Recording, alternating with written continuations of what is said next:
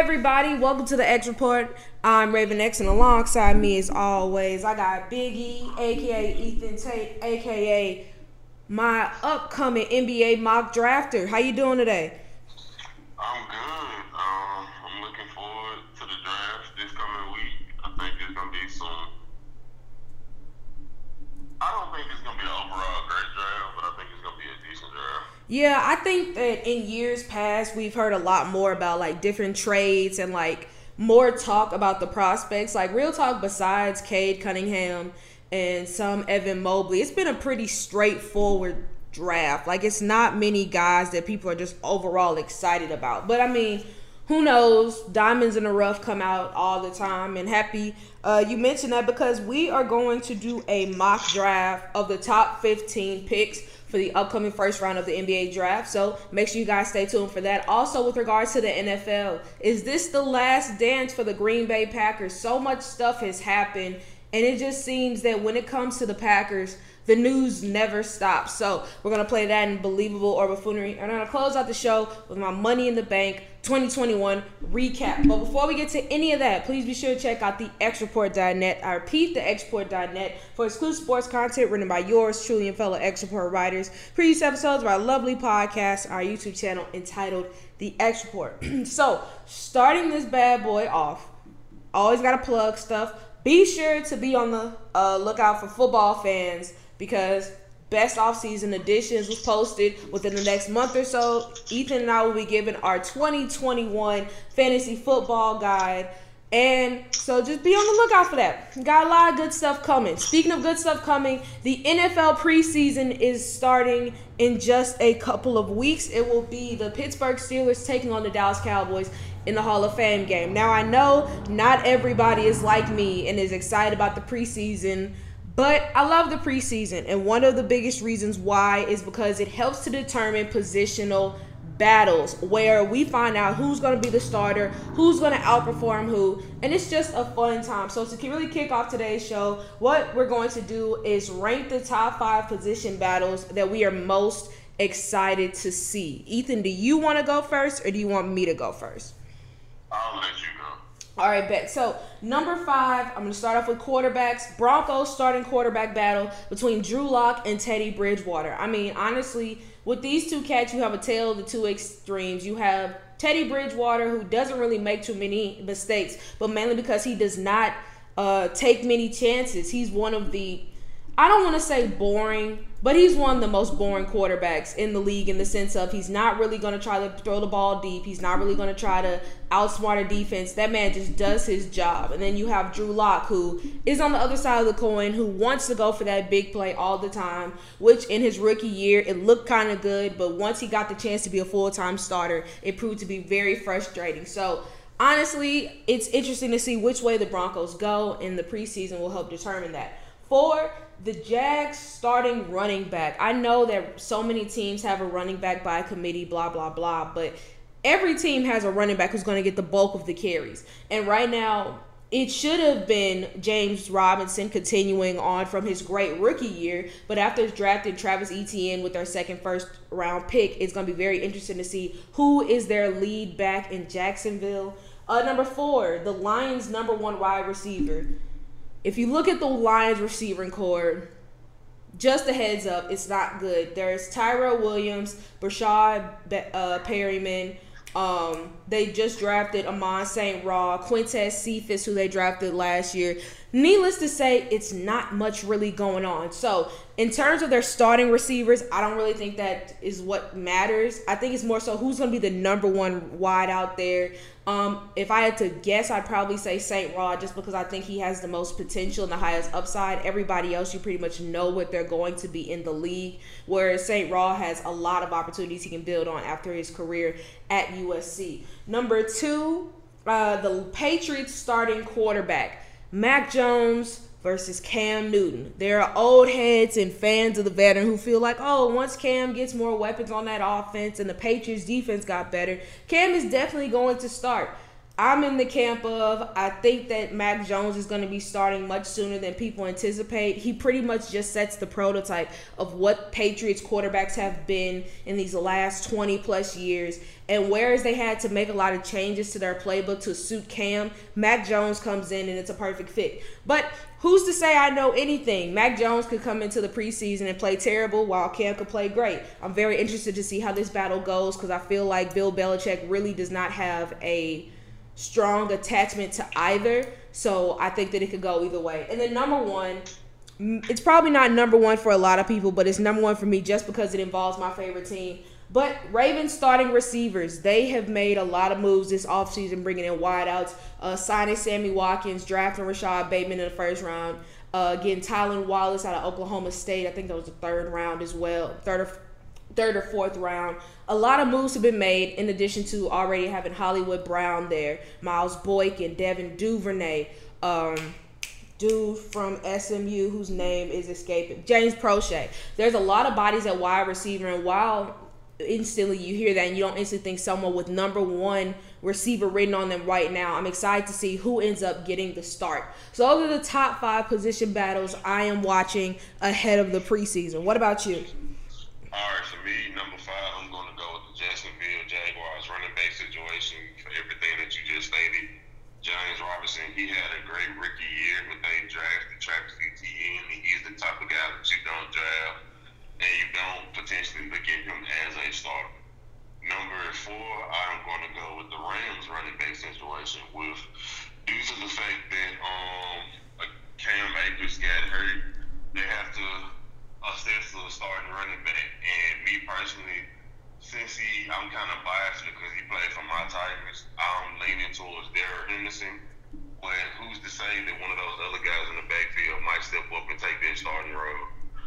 Number 3, I'm going to go with you with the Ravens receiving core. This has been a thing that's been a big question mark for them over the past couple of years. Yes, they have Hollywood Brown, but Hollywood Brown isn't a superstar talent in my opinion.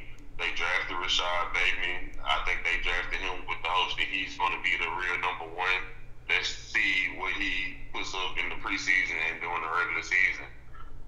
Number 2, I'm going to go with the Denver Broncos quarterback situation.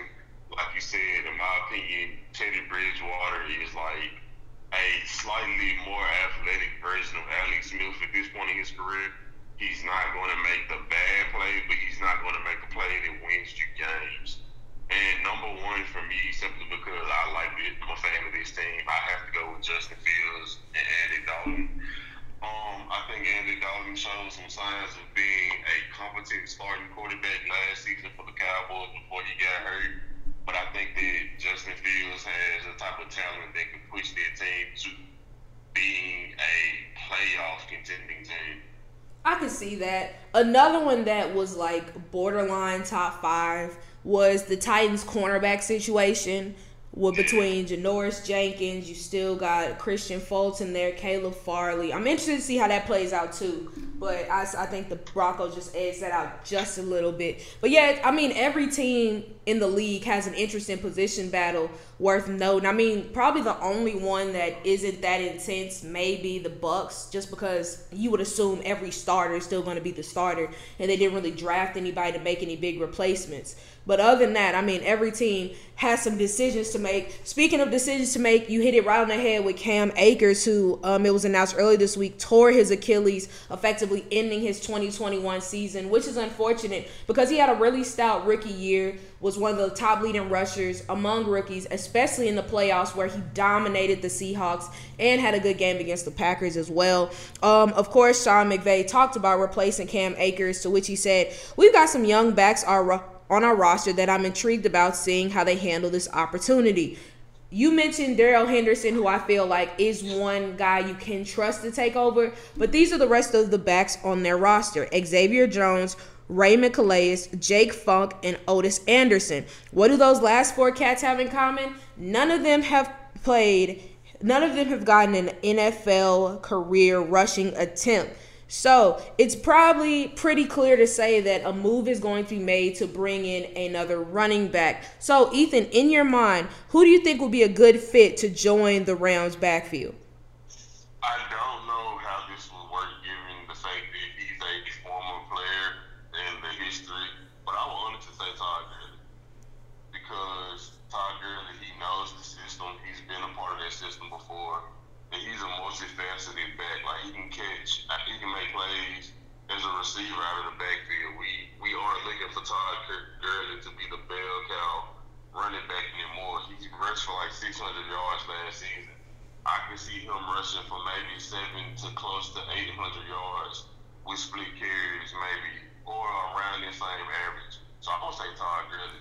Yeah, I think Todd Gurley would be a very seamless transition. It seems that Eric Dickerson, running back for the Rams, legend, also agrees with you. He thinks it's a no-brainer. And I would probably say the same thing as well. I know that injuries have really hurt Todd Gurley, but I mean, he still is an effective player. He was effective in his time with Atlanta. Though he lacks the explosiveness that he had in his prime years, I mean, he still is a very solid player. So for me, it would also be a no-brainer. I would probably go Todd Gurley.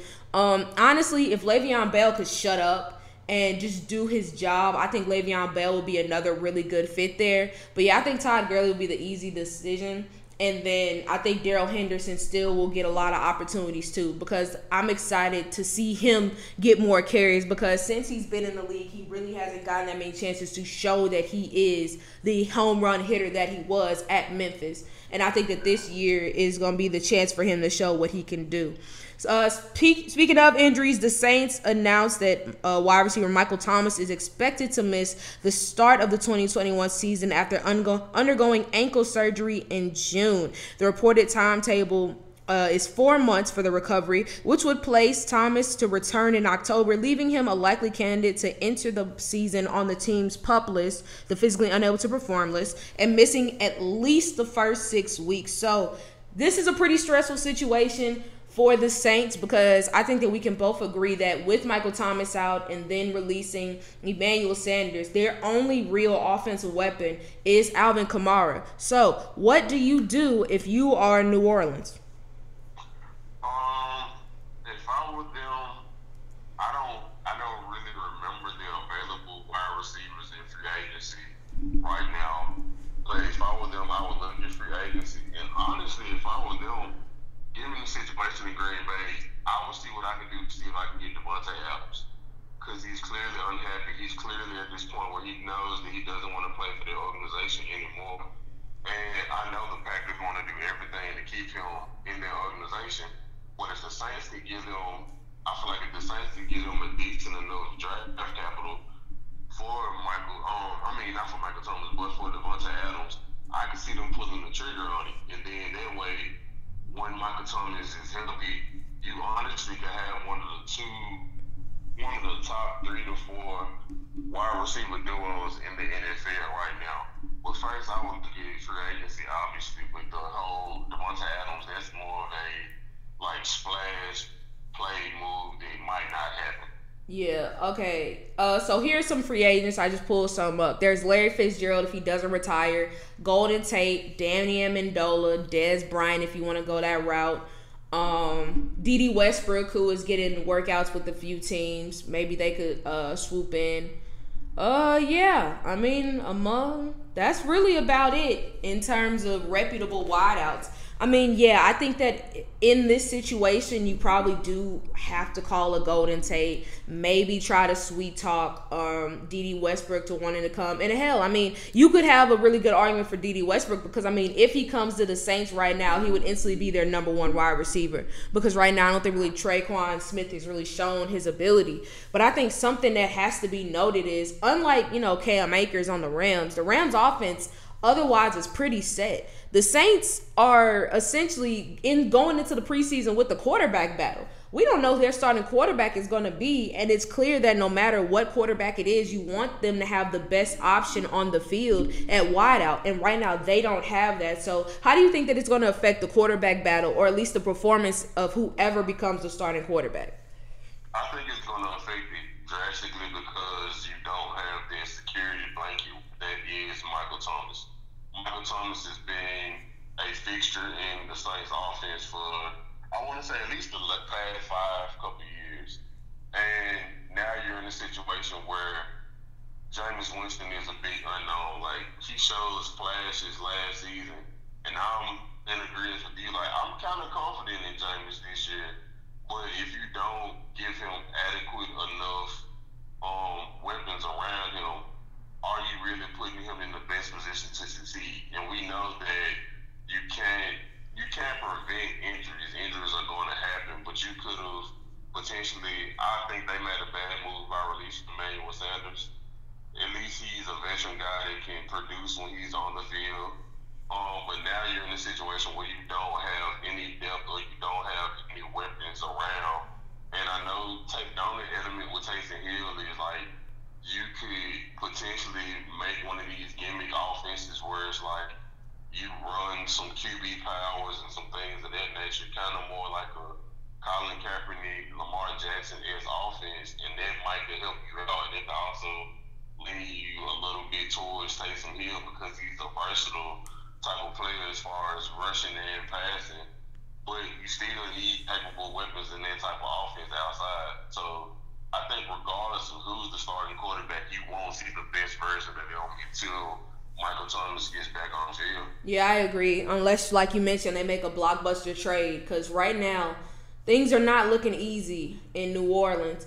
But we kind of talked about last week. We did another list of who we felt were the top 5 best offseason addition. I believe that you and I both said number 1 was Matthew Stafford to the Rams. Well, not everybody thinks so. In fact, starting safety for the 49ers, Jimmy Ward, who's been pretty vocal this offseason, talked about that trade with Sports Illustrated and said he's the same quarterback who was on the Detroit Lions and they still didn't go to the playoffs and they had Megatron. What was the problem over there in Detroit?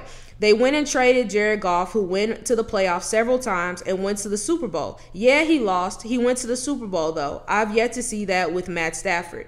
I still believe that he's great. I believe he's a top 10 quarterback, maybe 5. I don't know. We'll see.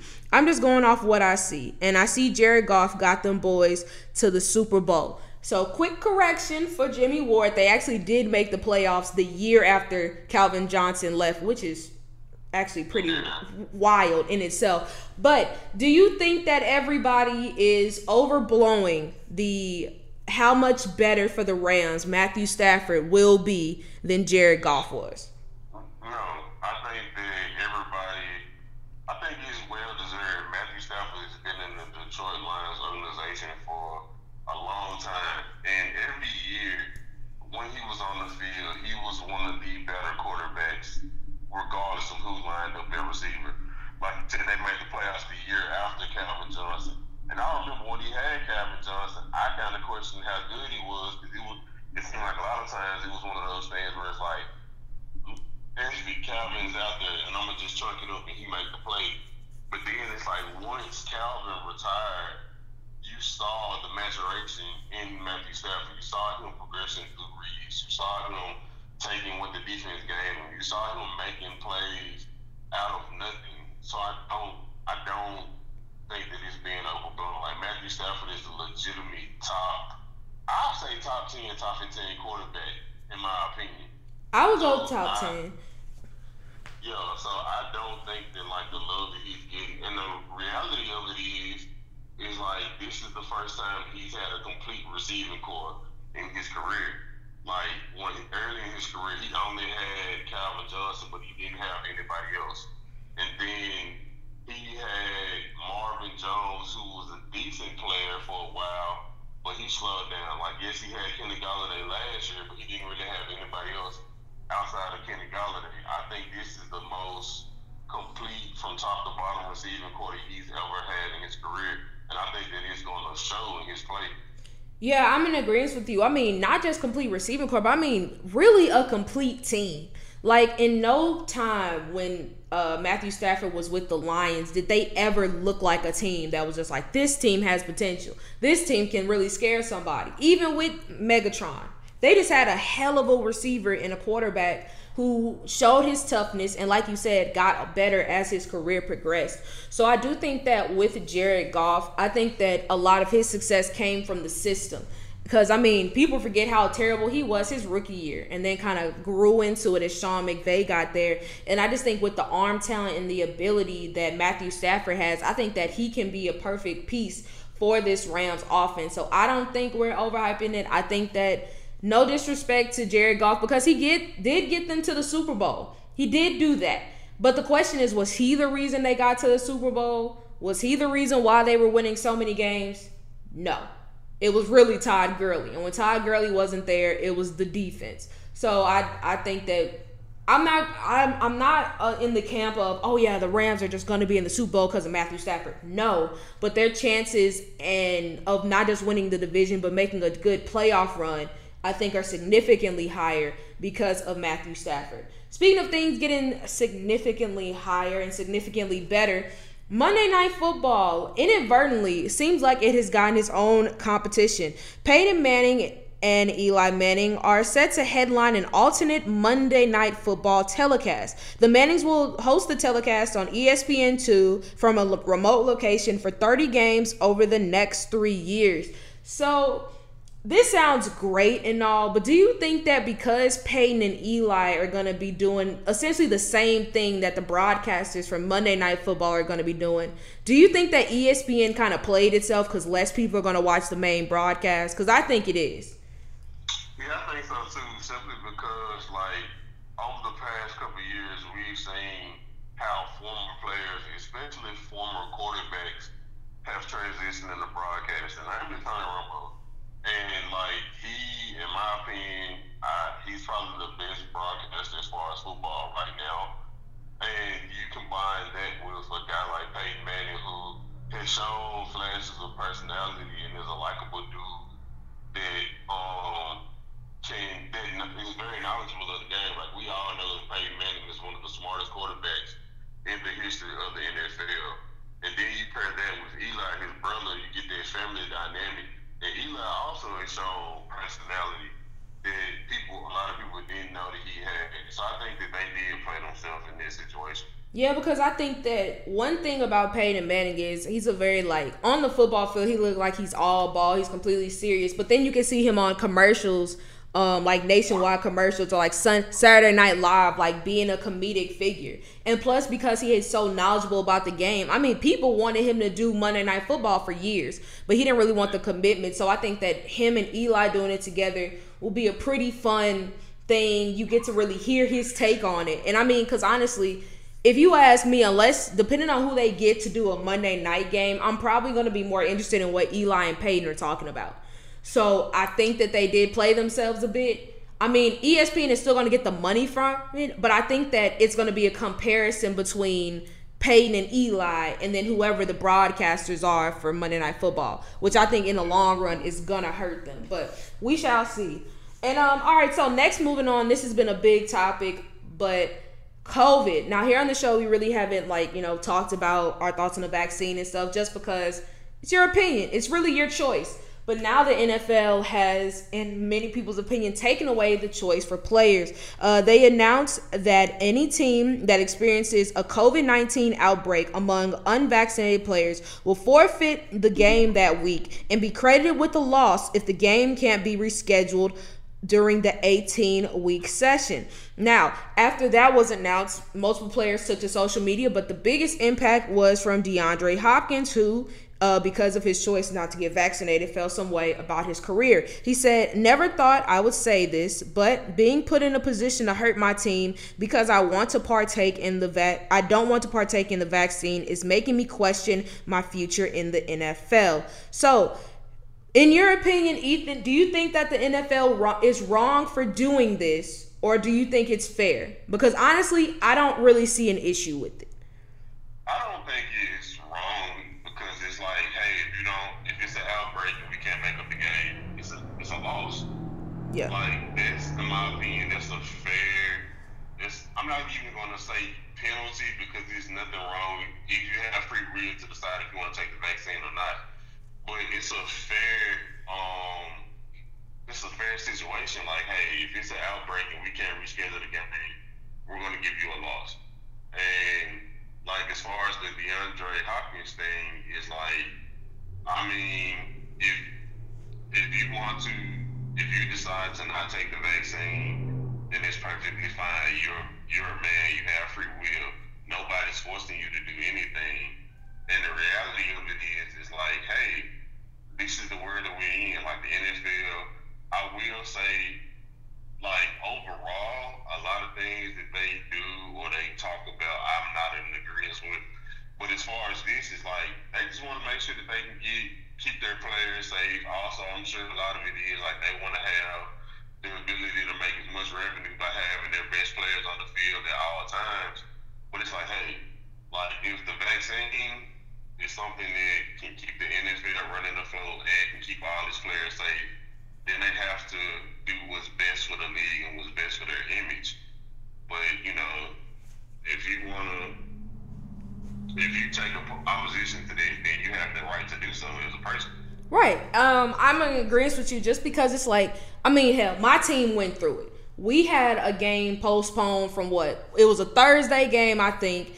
Then it got postponed to the Sunday, then to the Monday, then to the Tuesday, and to the Wednesday.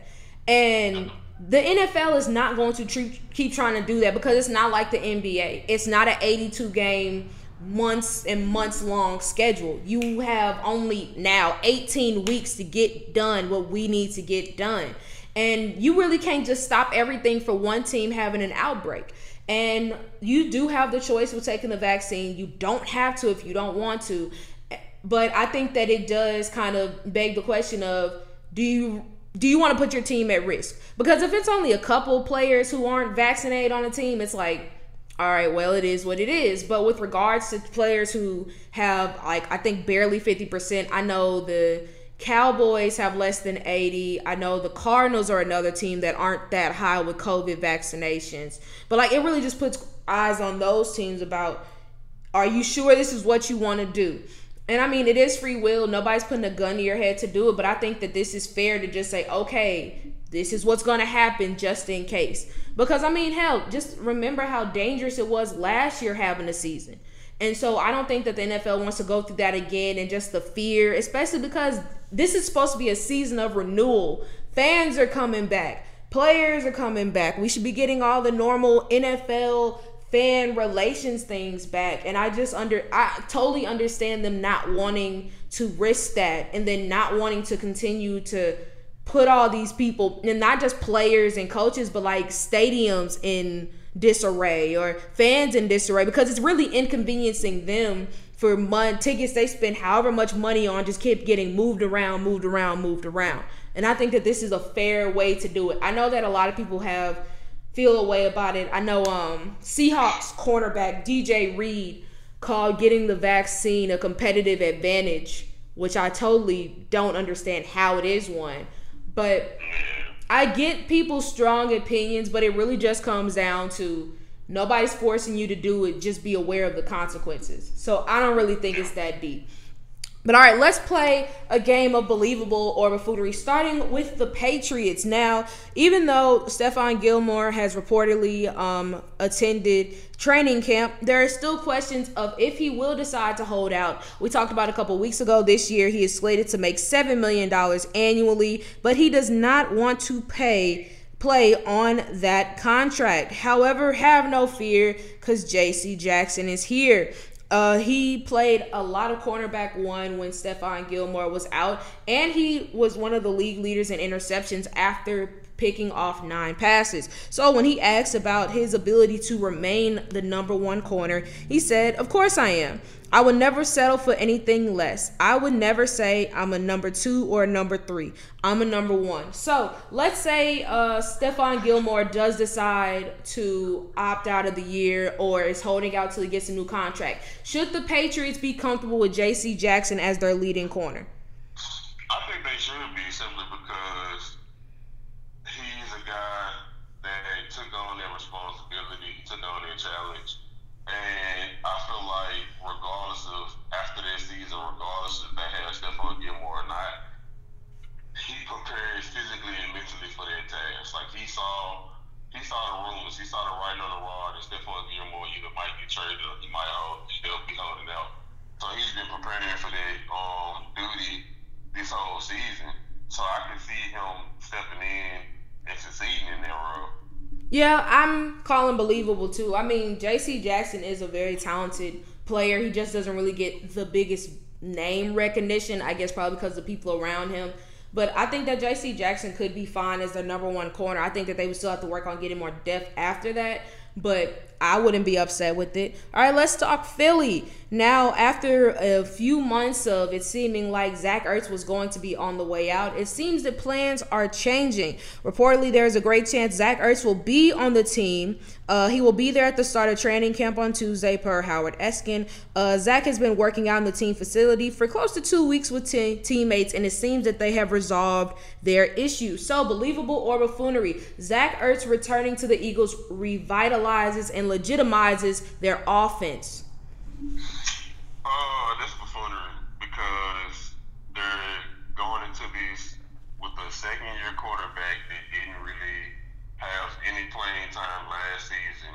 They still don't have any wide receivers to complement everyone else on the offense. Yes, they have a decent running game with Miles Sanders, but we also saw that Miles Sanders isn't the healthiest cat in the NFL, so I don't think adding Zach Ertz, and honestly, Zach Ertz isn't a guy that stays healthy, so I don't think that solidifies their offense. Yeah, I'm also calling buffoonery too, because not to mention, I like Zach Ertz, but he did not have a good season last year. Like, even when he did play, it was not the Zach Ertz that we have grown to love and get to know, like, as a productive player. I mean, he got outshone by Dallas Goedert quite a bit. So, yeah, I'm calling buffoonery on that. Plus, their receiving core needs a lot more because you can't just throw the ball up to Zach Ertz all the time. You got to have somebody else to be able to trust. Speaking of being able to trust, we all know that we can trust Russell Wilson up in Seattle. And Tyler Lockett said that you can trust their wide receiver duo too. After attending Good Morning Football, he called himself and DK Metcalf the best wide receiver duo in the league. Do you think that after this season, they will be the best NFL wideout duo? Believable or buffoonery? I honestly could have some stock in it simply because out of all of these wide receiver duos that's in the NFL right now, they've kind of had the most time together. Like Julio and AJ, this will be their first year. I'm trying to think of Chris Godwin and Mike Evans have been together 4 years. They've been there for a couple years also. I think that they have a dynamic with Russell. Like, and we also, the reason I can put an asterisk next to Chris Godwin and Mike Evans is at some point Father Time's gonna catch up to Tom Brady. I know we seem like we say this every year, but he just keeps getting older. And it's like we don't know when Father Time's gonna catch up to him, because the reality is, in order to be a good wide receiver duo, you also have to have a good quarterback. Yeah. And out of the receiver duos that have quarterbacks, in my opinion, Russell Wilson is still the best one. Ryan Tannehill is great, but I would take Russell Wilson before I take Ryan Tannehill. And I'm saying this as a Titans fan that's watched basically every game of Ryan Tannehill these past couple seasons. Yeah. So I can see some belief in that, but I wouldn't just completely agree with it. Yeah, I mean, it's just so unpredictable with regards to receivers, because it'll be years where guys who you think are going to excel fall, and then there's guys who you never heard of just go off. And I think that, like you mentioned with Russell Wilson, I think that he's really the catalyst of it, because of the other receivers that you could possibly put in the top 5, and I mean receiver duos, not just like one wide out. Case in point, like the Chiefs. Like, I'm not counting Tyreek Hill and Mecole Hardman because they're not top 5. But I would say that they have the best quarterback. Yes, Tom Brady is great, but I mean, like you said, Father Time caught up with him a few times during the season, and I think that as he gets older, those moments are going to happen more and more. So I could see it happening, especially if DK can really help evolve his game, because each year he's making more strides. I don't think he's ready to dominate the league instantly, but I think that he's shown that he's getting better and better. So yeah, I'm with you. I could see some belief to it. All right, so Tom Brady, he's broken so many records, and the next one on the horizon is not necessarily the best one. Right now, he is 4 sacks behind Brett Favre to be the most sacked quarterback ever with 525 sacks. However, Big Ben is not too much further behind him. He's not 5 sacks behind Brady. So, believable or buffoonery? Big Ben will break the record for most sacked quarterback before Tom Brady. I'm calling believable. I'm calling believable simply because I trust the Buccaneers O-line more than I trust the Steelers. Yeah. And yes, I know Tom Brady. He's probably the least mobile quarterback in the NFL at this moment.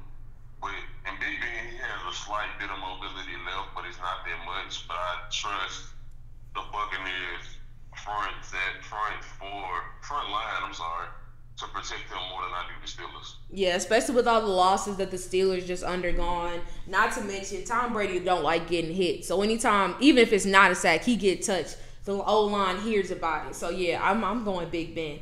All right, big money moves are taking place in the NFC West. The 49ers made star inside linebacker Fred Warner the highest paid inside linebacker in the league after signing him to a 5-year, $95 million contract with $45 million guaranteed. And also, it seems like the Seahawks are ramping up their contract talks with safety Jamal Adams, which would apparently make him the highest paid safety in the NFL per Mike Garafolo. So this isn't a believable or buffoonery, but which statement do you agree with more? Fred Warner deserves to be the league's highest paid linebacker, or Jamal Adams should be the league's highest paid safety? I'm actually going to go against the grain and say Fred Warner deserves to be the highest paid linebacker because, in my opinion, he's the best coverage linebacker, or one of the best, top 2 best coverage linebackers currently in the NFL. And given the way that the NFL is more spread out and pass happy, I would put more stock into a linebacker that can cover and play the run. I know Jamal Adams can do both, but it's hard to find linebackers that are elite in coverage and stopping the run. Fair. I'm going to go the case of Jamal Adams. I think that people are putting way too much stock in the fact that he didn't have a pick just because he literally played every position on defense. He played safety, he played linebacker, he played DN, he played some corner as well. And I think that just his versatility and his toughness, and honestly just the aggression that his presence alone brought to the Seahawks defense, I don't think that can really be understated. And while Fred Warner, if you ask me, is the best player on the 49ers defense, I think that Jamal Adams is really a transcendent player who, I think, like I said, the lack of interceptions is the only thing that really holds him back because he is such a versatile player. So I will go the case of Jamal Adams in that argument. But all right, before we close out, we got to talk about the Packers because Lord only knows what is going on with that front office. It started earlier in the week when Adam Schefter reported that the Packers offered Aaron Rodgers a 2-year contract extension that would have tied him to Green Bay for 5 more years and made him the highest paid quarterback in football. As we all now know, Aaron Rodgers said, "No thanks," proving that it's not just about the money. Then shortly thereafter, it seemed that the Packers front office also disagreed with Davante Adams, and they have since broken off long-term contract extension talks. There are no current plans to resume them. The two sides have been negotiating for months, but they are now in a bad place. Then, this was just yesterday, reports came out that multiple sport books and bettors in Vegas are expecting Aaron Rodgers to announce his retirement next week.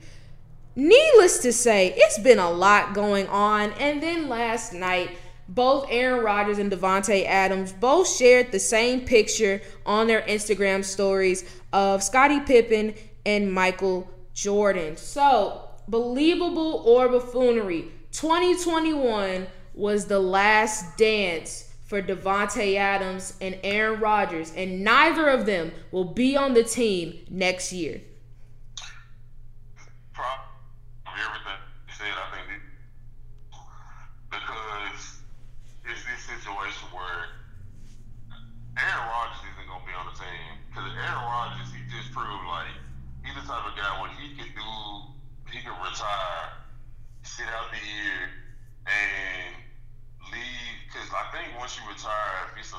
after a certain amount of time, the team that you play for doesn't have the rights to you anymore. So I can legit see him sitting out a year, just remaining here with staying in football shape, and then coming back and just going to whatever team he chose. Because I remember, when Marshawn, he retired. He only retired for a year. He came back he went to Oakland. But they had to, Seattle had to trade him. Oh, that's right. Okay. I didn't know. Mm-hmm. But him just being like, yeah, I'm gone. I'm going to sit out. And then Davante Adams, he's the type of guy where it's like, I'm not going to play with y'all. I don't have my quarterback anymore. And they've been rubbing him the wrong way. So I definitely think this is the last dance. Yeah, I think that it's just too much going on right now for there to be really any hope in Green Bay. Like, I think that the hope for Aaron Rodgers is about out the window. And then reports were saying that the Packers didn't want to make Davante Adams the highest paid wideout, which honestly I think will really be the only way for him to want to stay in Green Bay without Aaron Rodgers. So it just seems like the Packers are due to like blow up. Like, I just think they are going to be in rebuild mode pretty soon, and it's wild to watch. I don't know 100% if I think Aaron is going to retire, but I don't see him suiting up for the Packers. I think that Davante Adams already knows he's going to have the pick of just about any team in the league if he leaves in free agency. Of course, what the Packers could do is do the franchise tag and all that. But I mean, if he does leave, he can go just about anywhere. And so, yeah, I think it's believable. I think it's a wrap in Green Bay, which kind of sucks because I like the Packers a little bit, but I think it's over. The era of Aaron, it's over. Now I think it's really Jordan Love's time. And good luck to him, because I've seen that receiving core in action. If for some reason Davante Adams doesn't play, good luck. All right, let's talk the NBA. And before we do anything, we have to congratulate our new NBA champions, the Milwaukee Bucks, who defeated the Phoenix Suns in 6 games. Shout out to the Bucks, because I picked them and I was worried because this may show that I might not know a thing about basketball, but then they proved me right. So shout out to the Bucks. Y'all are clutch. But let's talk about the Suns. Starting off, what went wrong in your opinion, Ethan? What went wrong? Honestly, a big thing that went wrong for them is they only had one true big man in DeAndre Ayton. When DeAndre Ayton got in foul trouble, they brought in, because of Dario Saric's injury, and Dario Saric wasn't a true big himself, but they brought in Frank Kaminsky. And Frank Kaminsky was a guy that he's not a true big. He's more of a stretch forward, but he plays center in today's NBA.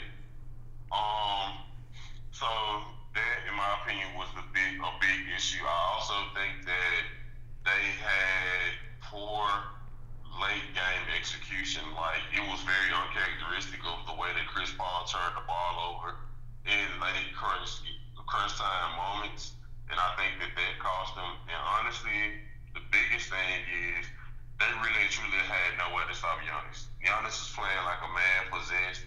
He was a man on a mission to win this finals, and especially after Chris Paul made the comment about Giannis and his free throws, it's like Giannis said, like, you think that's what you think? Okay, bet, I'm gonna show you.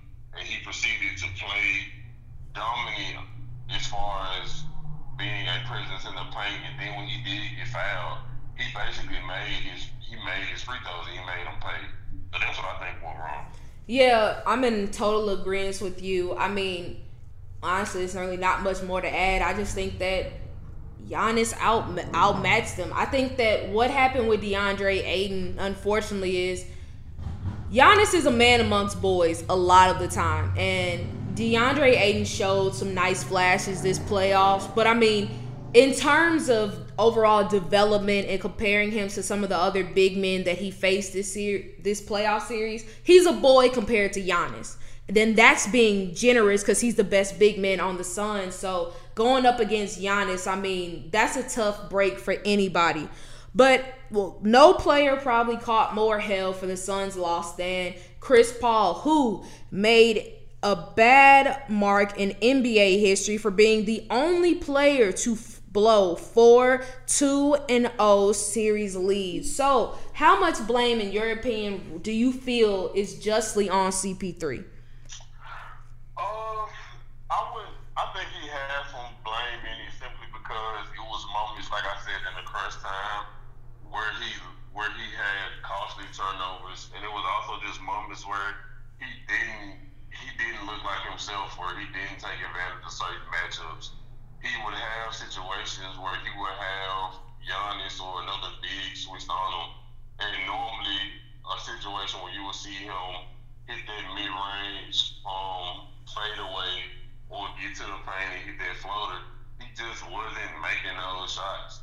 And I don't know the cause. It's been rumored that they think he might have had an injury, but we don't know.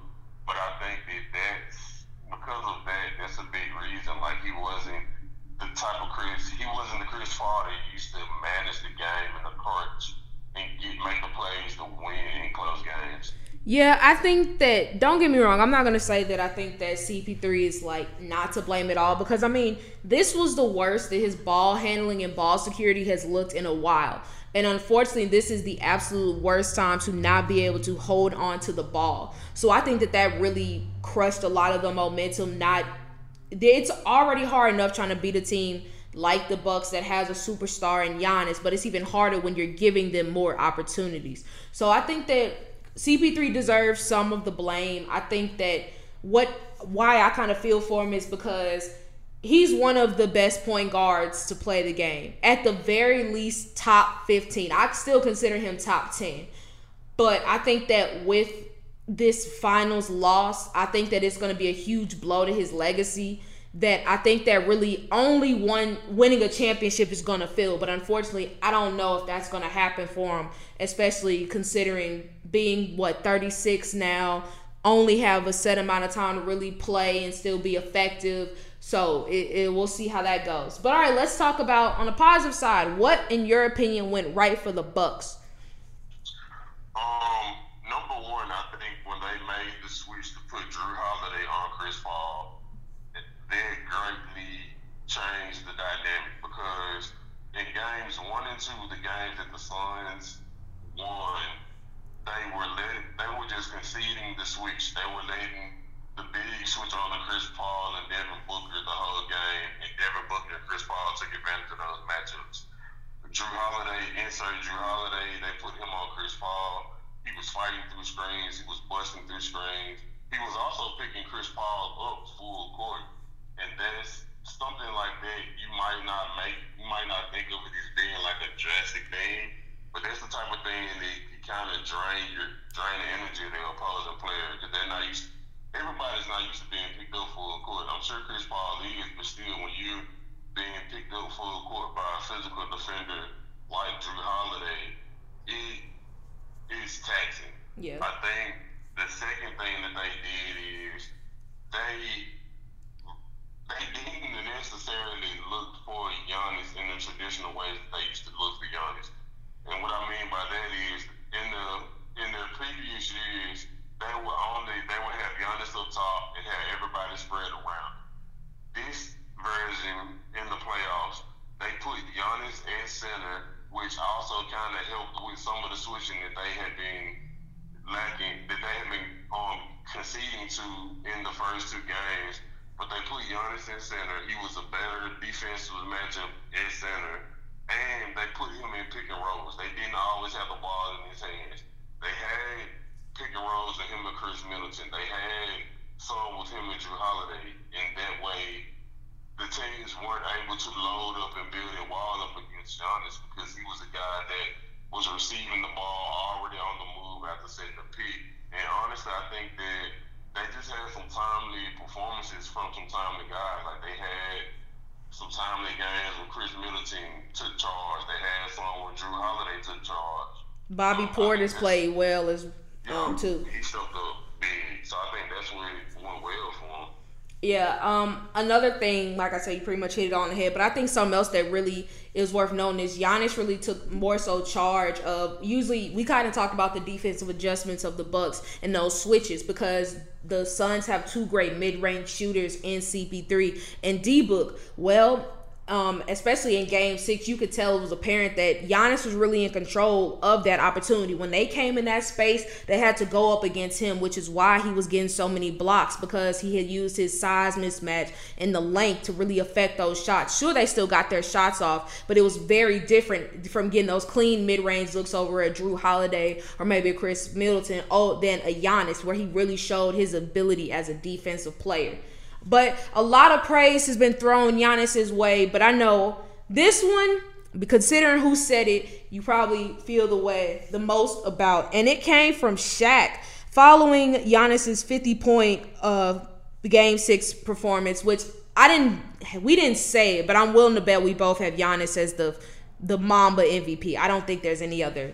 Oh, yeah, okay, cool. But yeah, following his performance, Shaq said this about him. He said, "Thanks for bringing back old school bully ball. Thank you for bringing back old school bully ball back. Only one Superman now, and that's you. You was dominating." So, is Giannis the new Superman?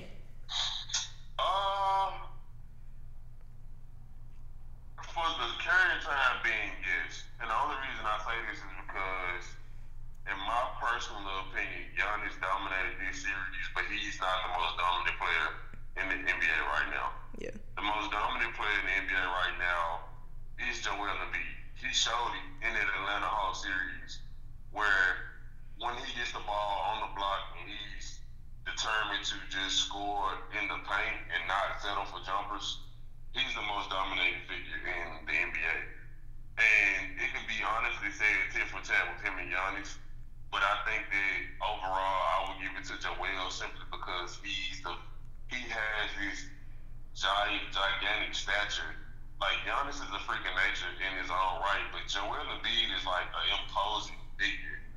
So I would say, for the time being, yes, it's Giannis. But if you were to say, like, we get the Joel Embiid that we had before he got injured, I would say it would be Joel Embiid. I think that's fair. I think a big reason why Giannis got this is because when he performed like this, when he played that bully ball, I think that's also what gave him more eyes on it.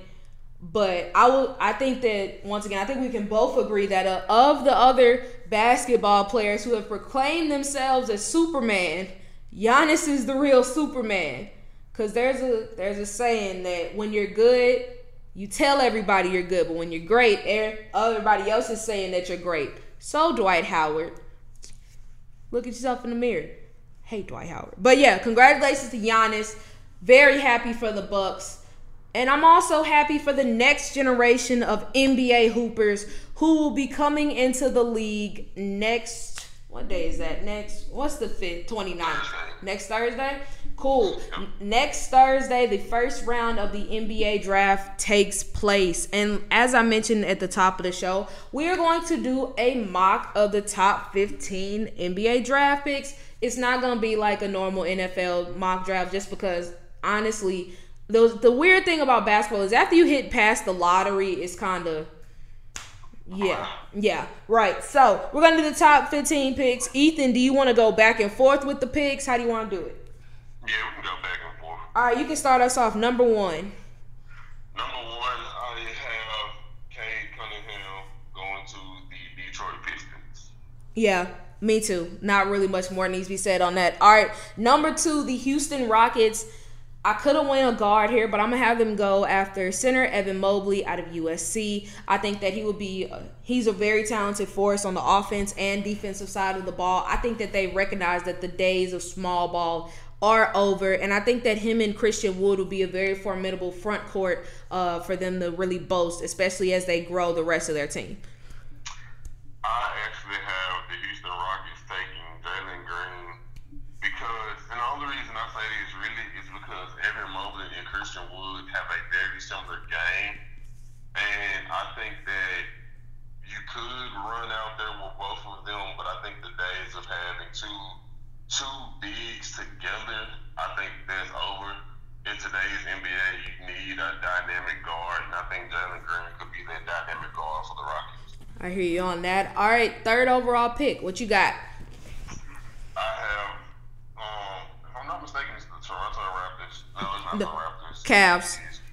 The Cavs. I have them taking Evan Mobley simply because they have guards already in Darius Garland and Colin Sexton. Yes, Jared Allen is a good piece, but he could be a rotational piece. He also could be somebody that you trade or send in a package to receive a veteran that can help their team. So I have them taking Evan Mobley. This is where I see Jalen Green going. I think it's pretty much an inevitability right now that Colin Sexton is going to end up being traded. And so because of that, I think that you have to prepare for that. And I think that Jalen Green can be a better team player while still providing that offensive boost for them. So, yeah, I got that's where I see Jalen Green going. All right, next up, the Toronto Raptors at 4. This is where I see Jalen Suggs going. Kind of another situation of they're going to have a guard on the move. I think that this is a nice way to replace Kyle Lowry. He has a lot of upside. He has potential to really be one of the most formidable scorers in the league. And I think that the Raptors right now, they're trying to turn the tide and become a much younger and fast-paced team. And in doing that, I think that Jalen Suggs will be a nice way to get that ball rolling. Yeah, I also have Jalen Suggs going to the Raptors for everything that you just said. All right, Orlando Magic. The Orlando Magic, I have them taking a surprising pick. I have them taking Moses Moody out of Arkansas. He's a 6'7" guard. I know that they have R.J. Hampton and Cole Anthony, but he's the type of guy that you could put at the small forward spot. He can handle the rock. He can shoot a tad bit, but he's a guy that can get to the rim. He can make plays. And I think that given the fact they already have two dynamic guards, they have an up-and-coming big and Wendell Carter that when he's healthy, he can be a very productive piece. Why not fortify your front court by drafting the small forward of the future? I'm going with the forward, but instead I'm going Jonathan Kuminga out of the Congo. I think that the days for Jonathan Isaac are pretty numbered. I could see him leaving this upcoming season.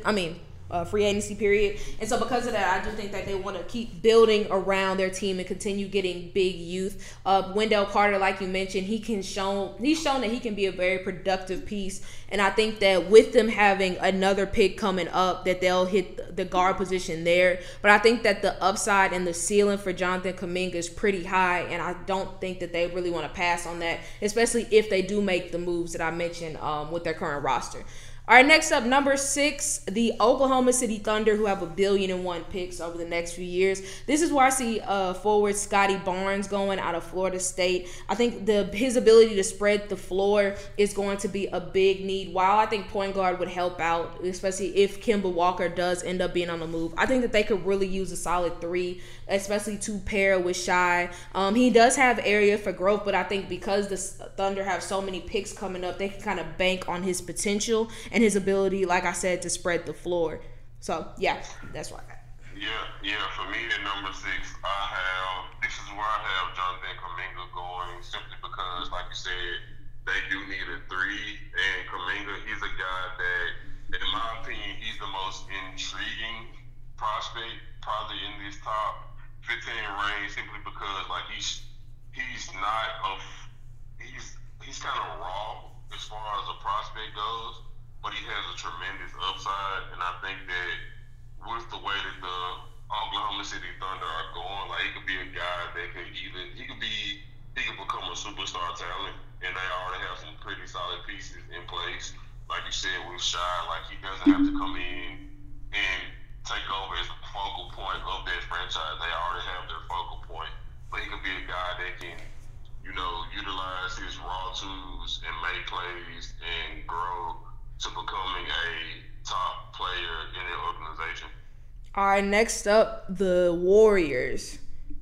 I have the Warriors taking James Bouknight from Gonzaga. I know that he's a guard. I know that. He's at UConn. That's what's his name? Corey Lispit is Gonzaga. Yeah, you're right. UConn. Okay, I might be wrong. I'm gonna double check. But yeah. I'm pretty sure he's what's it called? UConn. Yeah, he's UConn. Oh, okay, I was wrong. But yeah, I have him going 7 simply, and I know that the Warriors, they have a whole established roster of guards, but I think that he could be a guy that can come off the bench. He can handle the rock. He's an explosive athlete. He's a capable shooter, and he's a guy that you could bring off the bench against secondary players in the second unit. He can become like a Lou Will type of player where he can be that spark off the bench. You can just give him the ball, and you can ask him. You can just say like, "Hey, go score," because he's that talented of a guy. And I think that that's the type of player that can help the Warriors, especially with this current iteration of the team. If they have championship aspirations, one of the things that can help their team is get some scoring punch off the bench. All right, now this is my first trade. I don't think the Warriors hold on to this pick. I'm drinking the Kool-Aid as far as them trading it to the Pacers. So they could get Miles Turner, so they can get a big who I feel like really can help out on the defensive end, trade James Wiseman and that 7th overall pick. And so with the Pacers taking over this pick, this is where I see point guard Davion Mitchell going out of Baylor. Reason being, he's one of the older players in the draft, which is wild because I think he's like 21 or 22. But he has a very veteran approach to the game, which is what the Indiana Pacers are pretty much known for. He comes in, he does his job. He may not be the flashiest guy on the court, but he gets everything done. Not to mention, he really has he has a really nice scoring approach to the game. And also, he provides nice depth. Worst comes to worst. I mean, the Pacers have shown that they're a solid team, but injuries have hurt them quite a bit. So at the very least, he can be a very nice depth piece. All right, 8th. With the Magic. Now, this is where I see guard James Bouknight coming off the board. I think that it provides a lot of depth for their guard position. I mean, right now, we saw some nice things with Cole Anthony and Markelle Fultz. We really don't know what Markelle Fultz can be. And like you've mentioned of him potentially being like a Lou Will type of player, I feel like he could at worst be that with Orlando or maybe even take over a starting role. Either way, I think that he has potential to do some nice things in Orlando. With the 8th pick, I see the Magic taking Kai Jones. He's the forward from Texas. He's a guy that he's raw and he's not a product, but he's a great athlete. He's a guy that can make impact plays on the defensive end. He's a guy that his greatest asset is running the floor. And he's young with these dynamic guards. You can essentially put him in the role of what's his name? Like the Clint Capella. Mm-hmm. But he also can step out and shoot the three. Like, you don't necessarily need to run plays for him, but he can make impacts without the ball in his hands, as far as blocking shots, running the floor, being a finisher off the pick and roll, and he's shown flashes of being able to step out and shoot the three. All right, next up, Sacramento Kings at 9. This is where I have Scotty Barnes going, simply because the Kings, they need, in my opinion, they need a 3-man. Like, yes, Harrison Barnes, he's a good player, but I think that you can insert Scotty Barnes and you can have a young trio that can get up and down the court. He's a guy that can make plays off the ball as far as running in fast break. He's a decent shooter.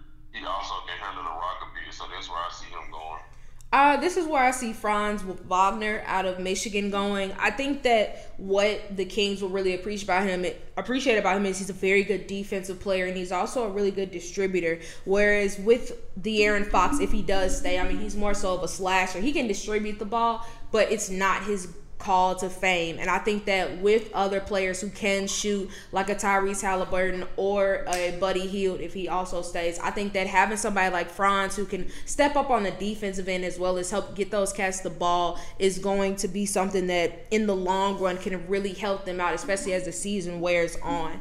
All right, number 10, the New Orleans Pelicans. This is where I see guard Keon Johnson ending up. I think that Lonzo ends up leaving, and so I think that they look to find a player who kind of has a similar skill set. Johnson is very versatile with regards to his ability to shoot, to play defense, to be a playmaker, and I think that he comes at a much lower cost, which is something else that the Pelicans will appreciate. So I think that it will be a nice replacement for Lonzo.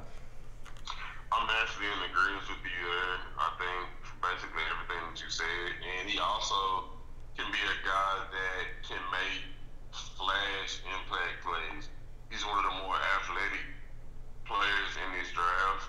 And as you saw in Tennessee, he's a guy that can jump out the gym. So why not add a young, dynamic guard to pair with Zion? Exactly. All right, so the 11th overall pick, the Charlotte Hornets. I have them taking Corey Kispert. I forgot what school he's from. Gonzaga. Yeah, and I think that we all know. The only reason I'm saying this is we all know that Gonzaga, they have smart, high IQ players, and I think that that's something that you can add to any organization. But I think that Charlotte, they're just looking for good, competent pieces to pair around LaMelo and Scary Terry. Yeah, I'm also in agreement with you with Lisbeth. And just something else is, of the draft, he's the best three-point shooter. I want to say he shot close to 50% from the arc. And I think that because the Hornets already have some exciting pieces in tow with Lonzo and Scary Terry, and we've seen it with Devontae Graham, I think that this is another piece that could really help this team out, especially as they kind of get better and prepare to try to have some success in the future. So, yeah, we're in agreement there. All right, 12th pick with the Spurs. This is where I see guard Moses Moody going out of Arkansas. I think that Pop will really appreciate his overall efficiency. He's a solid defensive player. While he does still need some improvement, I think that in that system, you're going to learn how to be a team player, and you're going to learn how to really pick up defensive assignments. Not to mention, I think that they're going to lose quite a bit of offense with DeMar DeRozan. I think that this could be a nice step to start replacing that. This is where I have Franz Wagner going, simply because he's another one of those kind of high IQ guys. Like, he's not going to make a bad play, but he's also not going to make like a super outstanding play on the court. And I think that that's what Pop has always looked for. He looks for those guys that aren't necessarily the flashiest of players, but the guys that make solid plays. And I can see Franz going to the Spurs. All right, so Indiana Pacers are on the clock with the 13th overall pick. This is where I see Davion Mitchell going. Kind of similar to what you said. He's a defensive first point guard. He can knock down the trade. He also has some offensive capabilities as far as scoring off the bounce. But I think that he's a guy that because they already kind of have their guards situated, their starting guards situated with Malcolm Brogdon and Caris LeVert, I think that you can insert him kind of in another role of like being on the bench. And he could be a guy that can run that second unit, and he could also be a hound defensively. Because we all know that in the NBA, it's a lot of great offensive guards. So if you want to insert a tough matchup situation, like why not throw him on a Steph Curry or a Kyrie, and he could harass them defensively and let the other guards take a break on the defensive side of the ball. Fair enough. So this is where I see power forward Isaiah Jackson out of Kentucky going. Like I said earlier, I think that they trade Miles Turner to the Warriors for that 7th overall pick in James Wiseman. I think that having a player like Jackson, while offensively he doesn't have numbers that blow you away, he's a great shot blocker. And in losing a player like Miles Turner, you want to make that back up because you could argue he was their best defensive player. And so with that being said, I think that Isaiah Jackson could come in and kind of take over that role that Turner left over and really just provide more help to their defense, particularly in the post. All right, next up, the Warriors with the 14th overall pick. This is where I see guard Trey Murphy going out of Virginia. He's a 3-and-D player, and I mean, what team in the league appreciates three-pointers more than the Warriors? He also provides really good depth onto that line because, I mean, let's be honest, at guard, they are perfectly fine. But, I mean, you never know. Life happens. So, like I said, really gives good depth. Kind of for the same things you mentioned about James Bouknight, I could see Trey Murphy doing that as well. Here this is where I actually have the trade. I can see them trading Miles Turner to Indiana. And this is where I see also Indiana picking up Jalen Johnson out of North Carolina. He's an athletic wing. Jalen Johnson went to Duke. Sorry. Yeah, I'm sorry. I keep getting my teams wrong. You're good. He went to Duke. But he's an athletic wing who can make plays off the bounce. He isn't that great of a shooter, but he's a tremendous athlete, and he can also make plays off the bounce for other players. And I think that he could be a guy that you could insert in, and he could be a good piece off the bench as far as, like, you know, setting up the offense and being probably one of their main productive players off the bench. All right, last pick, the Washington Wizards at 15. The Washington Wizards, this is where I have them taking Trey Murphy because everything, like you said, he's a 3-and-D player, and this is with the caveat of the belief of Russell Westbrook and Bradley Beal still in tow. They could potentially have a guy that, when needed, you can put him in a 3-guard lineup, and he can probably hold his own defensively. And he's a capable shooter, and that provides spacing for Russell to attack and for Bradley to attack as well. Now, this is where I see Jalen Johnson going. Like you mentioned, he's not necessarily the best shooter, but, I mean, he is a great overall athlete. And I think that for the Wizards, whether or not Russ and Beal do leave, I do think that you have to have more athleticism and another reason for excitement on that roster. And I think that Jalen Johnson, I mean, he started off his career at Duke with so many expectations, kind of fell through as the season went on. But I still think that he does so many things that a team is going to buy into that and hope that he can go and produce that on the pro level. And I think that with the Wizards, they'll be one of those teams to take a chance on it just in case they do end up trading some of their guys. So I could see that being the move in Washington.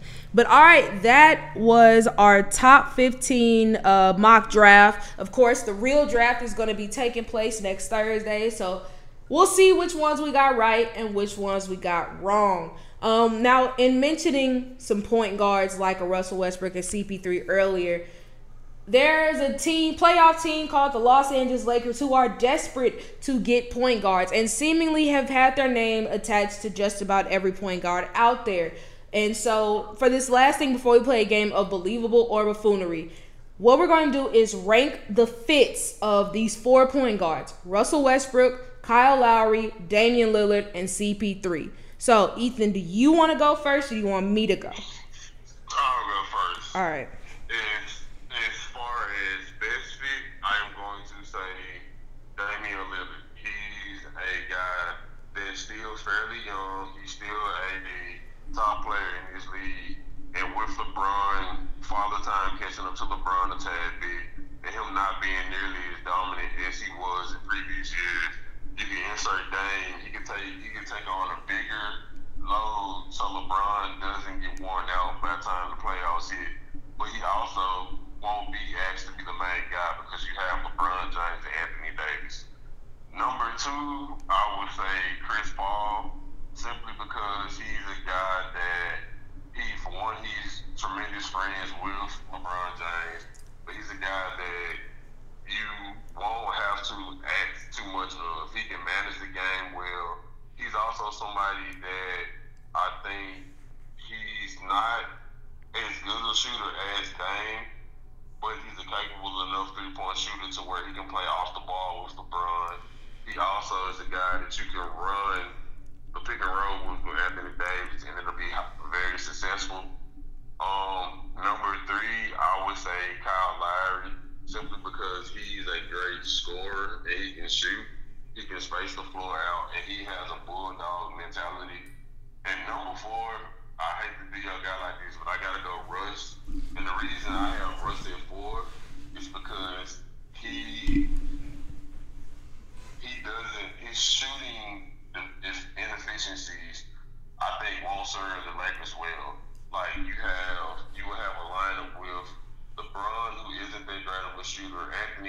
Davis, who isn't that great of a shooter, and who really doesn't want to shoot whatever big you would have into, and Russell Westbrook, where would you really necessarily get spacing from? So I would have Russ last. I think that he could feasibly in some ways make it work just because he's a high motor player and he plays so hard. But as far as like a on the court dynamic, given the fact that he's not a shooter, I think that it would create some issues as far as spacing.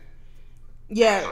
Yeah, I mean, we are in total agreement. I have it Dame, CP3, Lowry, and Russ too. So, yeah, I don't think, while I would love my favorite player to play for my favorite team, I don't really think that it would be the best fit.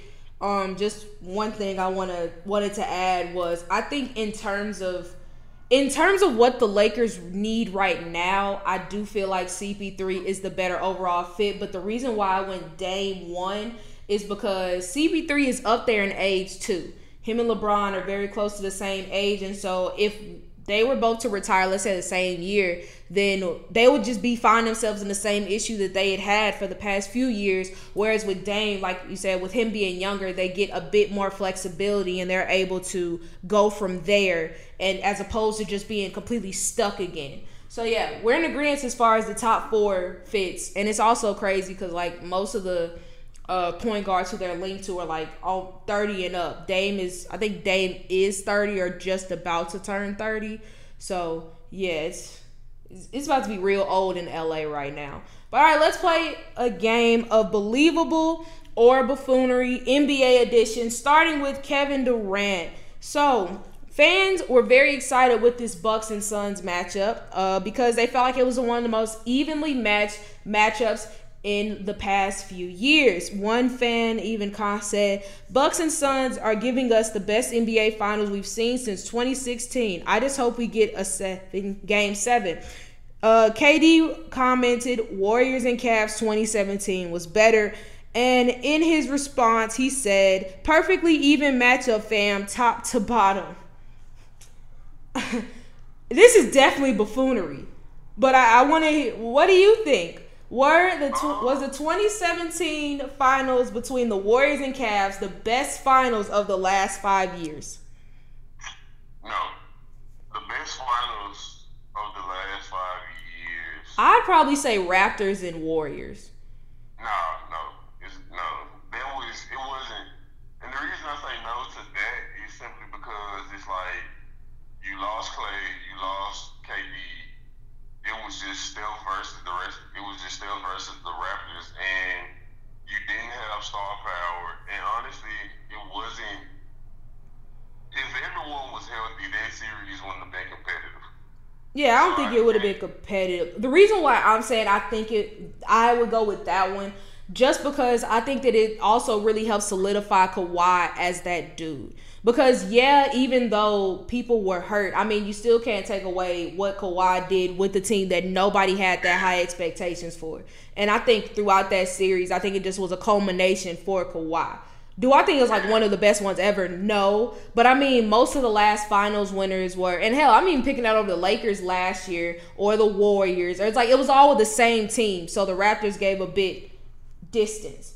But I think, like, I agree with you as far as the Kawhi thing. I also think, but I think as far as the best one, it's the 3-1 comeback within the last 5 years. That was like since that one.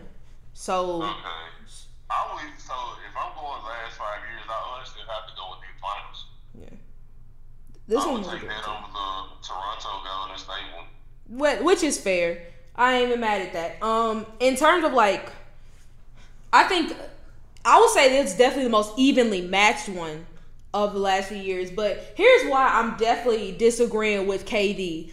Also, one, I think he's biased because that was his first championship. 2, he won Finals MVP. 3, the Warriors won that freaking series in 5 games. And 4, there were only 2 games that ended with a score within single digits.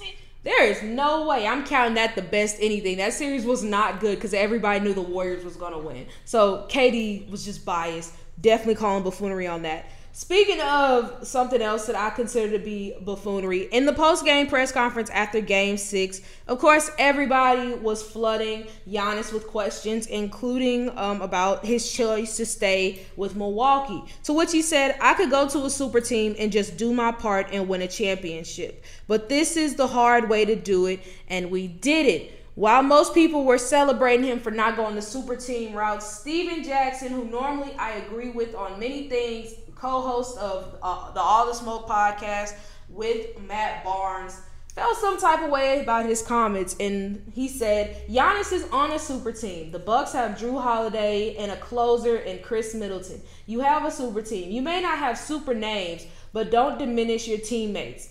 Believable or buffoonery? The Bucks are a super team. Nah. I wouldn't say they're a super team because what makes super teams are the name that's associated with the teams. Like, Giannis is on their team. Giannis is the only real superstar. Like, with all these teams in the past that have been considered super teams, you had the Celtics. They had a big three of KG, Ray Allen, and Paul Pierce. Those are three Hall of Famers. You had the Miami Heat big three with Chris Bosh, LeBron James, and Dwayne Wade. Those are three Hall of Famers. You had the original Golden State big three, and I don't even consider that a super team because every player on that homegrown team was drafted and homegrown. But you have those three. Those are three Hall of Famers. I mean, hell, in the same year, you got KD, Kyrie, and James Harden. Yeah, like that is a super team. So I definitely think that's buffoonery. Yeah, it's buffoonery because, I mean, it's not like he said he went to the worst team in the league and won a championship, but he didn't have a super team. He was the only superstar. Chris Middleton, while he has great games, he also has games where he just does virtually nothing. And Drew Holiday offensively had a tough series too. So it's not like it was just equally paced. Everybody was getting like 20, 30 points. Giannis did a bulk of the work. So I'm calling buffoonery on that. They are a very good team, but a super team, absolutely not. All right, so continuing the Giannis talk, Kendrick Perkins had things to say about Giannis too. AKA, he was the main person calling Giannis Robin, but that's neither here nor there. He said, at the rate that Giannis is going, he's going to finish number 2 power forward of all time behind Tim Duncan, in my opinion. Believable or buffoonery? Giannis is going to end his career as the second best power forward of all time. This is buffoonery. And I love Giannis, but I think people, when it comes down to power forward, it's one of the more slept on and not even hard to judge, but misjudged positions. Yet Tim Duncan is the greatest power forward of all time. Then you have Kevin Garnett. Kevin Garnett, because of the circumstances of what team that he played for, he didn't win nearly as many championships as a Tim Duncan. But KG, for a long stretch of his time, he was one of the best players in the NBA. And yes, Giannis has been amazing. And honestly, he has his 2 MVPs, but it's always still been questions of, is Giannis the best player? It was a lot of moments where it was no question KG was the best player. So I still think it's KG. I think Giannis would definitely be top 5, but number 2, no. I can see some belief to it. I mean, especially if he wins another championship. We can't tell the future, so I don't know if it's going to happen or not. But I think that will also help strengthen his argument. And I think that, like you mentioned, KG, it was no doubt he was the best player on his team. Well, for a lot of the time, he's playing on the Timberwolves. So it's who else is going to really be better? I mean, I'm not saying best player on the team. I'm saying best player in the NBA. It was a couple moments where it was a known fact that KG was the best player in the NBA. Yeah.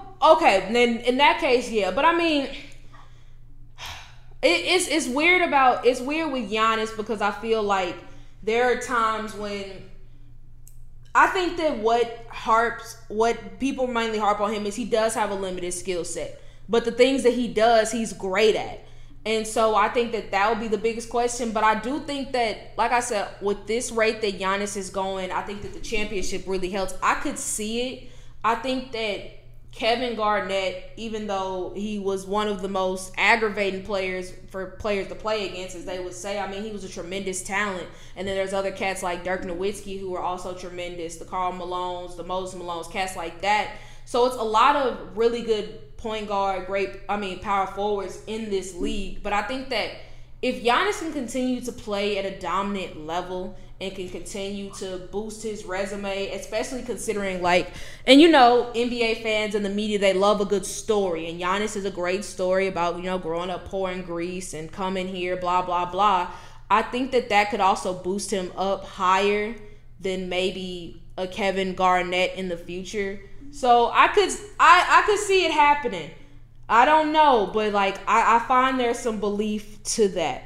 All right, let's talk Kyle Kuzma, another power forward. But he thinks, maybe he could be better than he should be. As of right now, it's reported that Kyle Kuzma is ready to move on from the Lakers and says that he is on the same level as Jason Tatum. So, believable or buffoonery, Kyle Kuzma can be the face of an NBA team.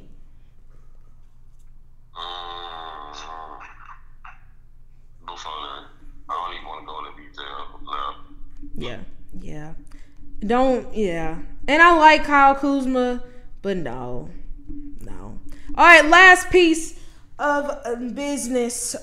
Mr. Bradley Beal. I know a lot of talk has been going on about Damian Lillard recently about will he or won't he be traded. Well, we have been playing the will he won't he be traded game of Bradley Beal for at least the last year. And the latest reports are coming out that Bradley Beal is considering requesting a trade before the NBA draft next week. So, believable or buffoonery, Bradley Beal will be traded from the Wizards before the NBA draft. Buffoonery, simply because the draft is this Thursday. Yeah.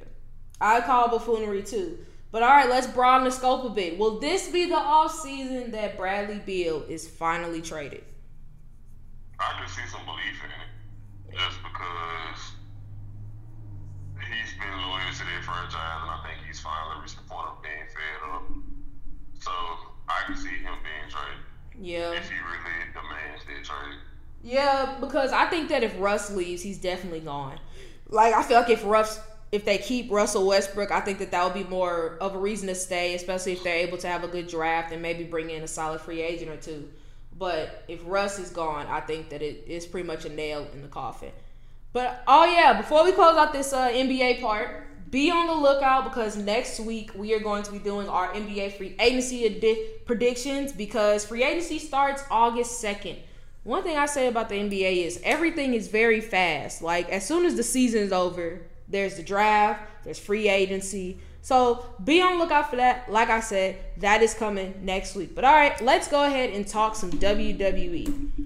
All right, ladies and gentlemen, let's talk some Money in the Bank 2021. And before I get started, I just want to say that I'm recording this as soon as Money in the Bank ended.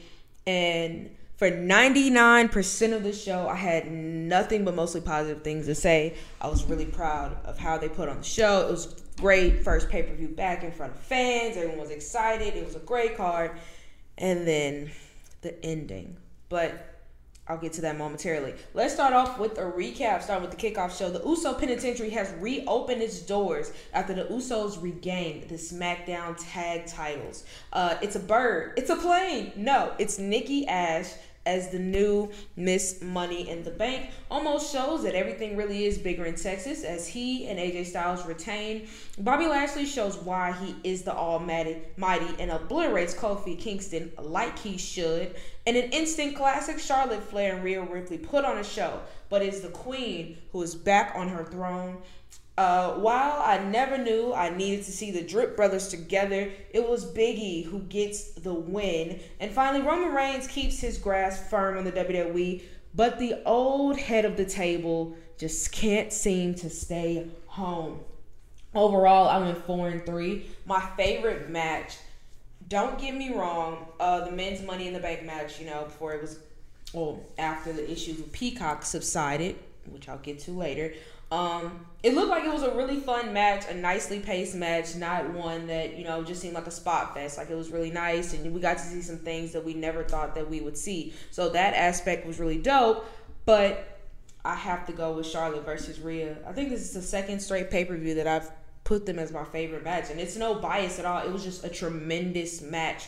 While the first few matches of the card really were just kind of a means to an end, this one was really great storytelling between two of the best women in the business right now. And I think that even though Charlotte walked away as the winner, which, as a fan, I'm happy about it, I think that Rhea went out in a way that didn't make her look weaker. I think that it shows she's still a badass. It's just her knee got messed up. And Charlotte went back to her dirty ways, and they put on a hell of a match, which is what both these two women are capable of doing. And I'm excited to see how it builds from here, and excited to see how this reign plays out for Charlotte. Next on my favorite moment, there were a few, but I think kind of going back to the Raw Women's Championship, it's a toss-up between two. The Riptide that got countered into the DDT was freaking sick. I can't say personally that I'd seen it before, but because I saw it, I'm like, okay, now I only want to see that happen again. It was really amazing just because Rhea Ripley has had some great matches with people. I think this is the first time I've seen that counter happen before, and it was a great way to execute what was already a great match. And then also up there with Charlotte flipping off the fans, because I was literally just texting somebody, like, as this happened. I was happy to have fans back, but then, of course, the "We Want Becky" chants came, and it was like, see, this is why fans can be a bit of a nuisance, because it's like, just enjoy the greatness that's in the ring in front of you. Like, Charlotte and Rhea, like I mentioned, are two of the best. Why are you clamoring for somebody else who you don't even know if they're going to be in action anytime soon? Yes, she's in the building, but that doesn't mean that she's going to be working. And I think that I'm happy that they shut up after a while, but like, I can totally understand the frustration of Charlotte when I'm trying to put on a great match for the first time in months and you guys aren't appreciating it. So I felt that. I felt Charlotte on that one. Next up, increased and decreased stock. For me, in terms of increasing stock, I gotta go Big E. Congratulations to him. After it seemed like he was gonna get a push when he was Intercontinental Champion, honestly, things kind of slowed down a bit for him, and it was questions of if he was gonna be able to get back to where he was. And today showed that he can, and he did. And while there were other guys in this match who I felt like could have won it, I mean, Big E is a great selection. I'm excited to see which champion he goes after. I think it's going to be a lot of fun to see him as Mr. Money in the Bank, just because there's so many different avenues that you can have him go. Next up, decreased stock. Excuse my French, but fucking Peacock. I already don't like Peacock. I already think it is a pain in the butt. It is so frustrating to like try to maneuver things. Like, don't get me started on when I'm trying to pick a pay-per-view and I have to click a fucking season as opposed to what year I want to watch. Like, I don't like WWE on Peacock. But what you're not going to do is have this pay-per-view, Money in the Bank, which is one of my favorites, and you're going to have it glitched out for a good amount of time too. Like, in my mind I was like, okay, if it glitches out during the entrances for the men's Money in the Bank, all right, whatever, long as it's back on once the match starts. And of freaking course it wasn't, and it was glitching throughout the match. Like, I feel like if you spend $1 billion on something, you're not gonna mess it up. You're not gonna have all these stupid problems that a lower rate company should have. But Peacock had that problem, and it really took me out of the first part of the Money in the Bank just because I felt like I was already missing something because it was so damn glitchy. So, fucking Peacock decreased so much stock. And if WWE could be like, hey, we're not doing this anymore. This is ghetto. We're going back to doing our own thing. That would be fine. But I feel like they're contractually obligated to stick with it for the next few years. But all I'm saying is, no. All right, my what I would have done differently, my one booking decision. So, like I said, 99% of the show, it was a fairly innocent one. Originally, I was going to say AJ and almost dropping the titles just because unless you're bringing up new tag teams, I mean, who are you really going to have them go against? But then Johnny Boy came out. And my one booking decision is I would have left Johnny Boy's old ass at home. I will tell anybody who thinks I hate John Cena, which I'm not going to lie, post Post 2012, John Cena is one of my least favorite wrestlers. But I used to be the biggest John Cena fan. Loved John Cena, loved his stanky draws. He could do no wrong. However, that was 15 plus years ago. That was when I was a child. That was before so many new stars and new talents came and showed that wrestling has evolved. This is before Johnny Boy took his behind to Hollywood and tried to pull a Rock. This is before his wrestling abilities began to diminish. This is before he was past his freaking prime. And so now, 2021, there is no need for John Cena in the WWE. It's just not.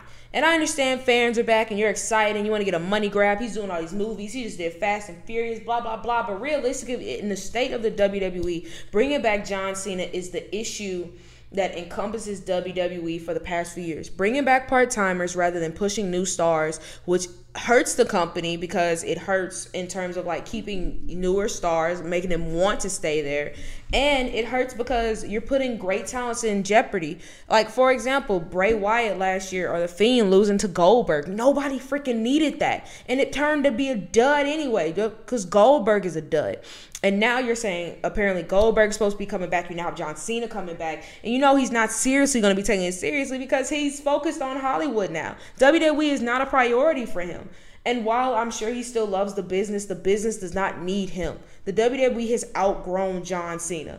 And so because of that, don't need it, don't want it. I wish he would have stayed home. And all I'm going to say is Roman should beat him at SummerSlam. I would say he should squash him, but realistically, we all know that's not going to happen. So I'm just going to leave it at he needs to beat Cena. Cena rides off into the sunset, retires officially, goes into the Hall of Fame, does not have another match. And while this may seem like I'm picking on John Cena, I feel this way about a lot of old wrestlers. I felt this way about Shawn Michaels, and I love Shawn Michaels. Felt this way about Undertaker. I love Undertaker. Well, that's a lie. I don't love Undertaker, but I respect the hell out of Undertaker. Kane, cats like that. There are wrestlers who have done so much for this business, but that does not mean you have to keep coming back. So, stay home.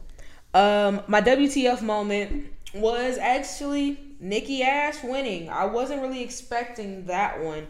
I really felt like it was like a really limited pool as to like who could actually win. And I guess, yeah, Nikki just she skirted on the radar for me. I was not thinking about her actually winning this match, but she did. And would it have been my pick? No. But I mean, it's something different. I don't see her taking it off of Charlotte. And if Becky comes back, I damn sure don't see her taking it off of her. I know for a fact she better not take it off Bianca. So, but I mean, hey, I'm telling you guys this now because Brock Lesnar didn't know when he was Money in the Bank holder. You got a year to cash in. So a lot can change over the course of a year. So we'll see how that shakes out. And in conclusion, my show grade. And I give it an A-. Was every result perfect? No. But I feel like the show did its job. It was a great reintroduction to fans, a great way to showcase the abilities and talents of everyone. I think that everyone on the card got their chance to shine. I really don't think that there was really a loser tonight. Like, if you lost a match, that's one thing. But you know what I mean? Like, I don't think that anybody really, like, decreased their stock even if they lost. Because everybody gave a really valiant effort besides Kofi Kingston. But, I mean, I just call that great booking. Because that's how they should have been booking Bobby Lashley. But that's neither here nor there. So, like, even then, like, I don't think anybody really took a major blow. And like I said, I don't totally agree with every result of each match, but I do think that overall the show did its job. It was a great reintroduction of fans, and I think that it set up some interesting storylines to go into the future. But that is my recap of Money in the Bank 2021. Thank you guys so much for listening. And as always, please be sure to check out the xreport.net. I repeat, the xreport.net for exclusive sports content written by yours truly and fellow Export writers. Previous episodes of our lovely podcast on our YouTube channel entitled The X Report. Thank you guys so much for listening, and we'll see you all next time.